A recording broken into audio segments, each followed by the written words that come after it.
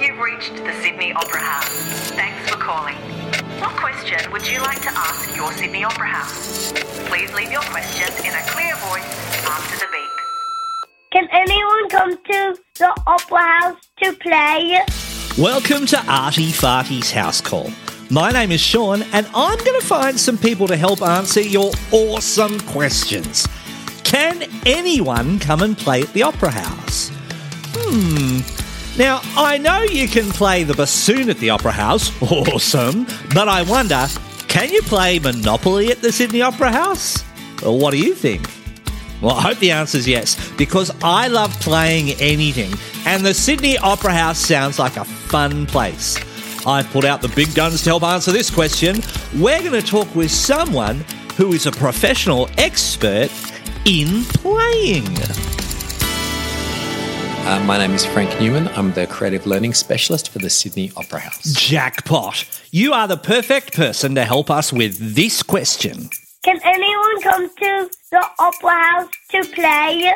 Of course they can. In fact, everyone should come to the Opera House to play because it's a building built around play. It's everything that play embodies. It's circular, it's fun, it's full of crazy people dancing and singing and doing amazing things. So yes, you can come to the Opera House to play, but very specifically for the little people in the world, we have a bunch of programs. One of them is called Creative Play, and Creative Play is all about creative play. So it's a program which we run in the Western Foyers every holidays.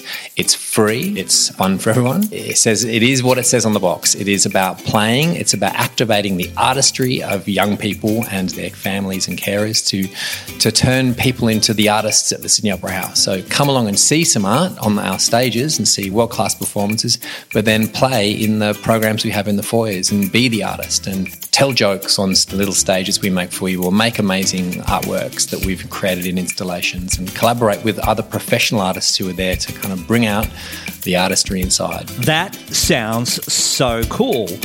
Can schools and families play if we haven't come into the Opera House? Yeah, listen, the Opera House is not just a building, it's an idea. It's a big idea that spreads far and wide across Australia and internationally, but I'm very privileged to be able to work on a program called the Creative Leadership and Learning Program, which partners with schools and families in these 3-year-long projects where we basically try and embed creativity into the school. So we'll take a whole series of art-making exercises and work with teachers and students to play and to build shows and to build podcasts and websites and whatever the students feel they want to learn about, and we'll use playful ways of making art to explore everything that creativity can be. And all of that springs from the original ideas of the Opera House, this big, crazy, wonderful circular building that's kind of, carved into the skyline of Sydney Harbour. What's the most playful part of the building itself? I love all of the tiny little nooks and crannies that are there all through the building. There's a whole series of them in the parts of the building that I have been to quite a lot, and everybody I'm sure has their favourite part of the building.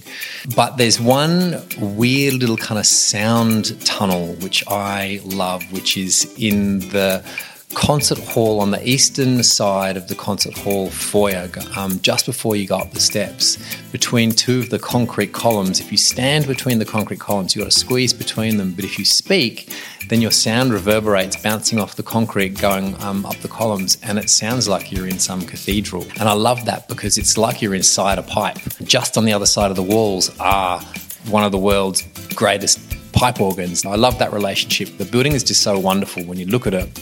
Sometimes you can look up a set of stairs and there must be 200 different angles, and light coming through and bouncing off things, and you just go, it's just the most incredible array of sunlight and angles and straight lines which result in curves, and you go, that it is everything that play could ever be. Do the grown-up shows at the Opera House involve play as well? Yes, absolutely. I mean, even somebody who's doing the most dramatic, serious performance is still playing.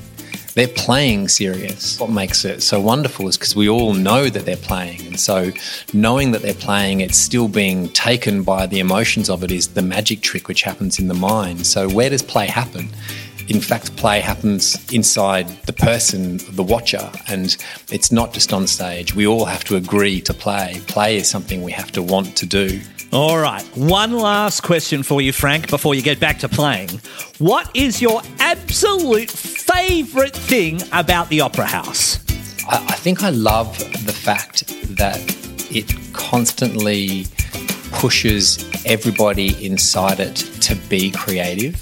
Because of its original complete breaking of the rules, from the word go, it did things differently and kind of didn't comply with anything. It disrupted every pattern that was established for it. And so everyone still has to do that. Like, everyone has to be creative to do anything.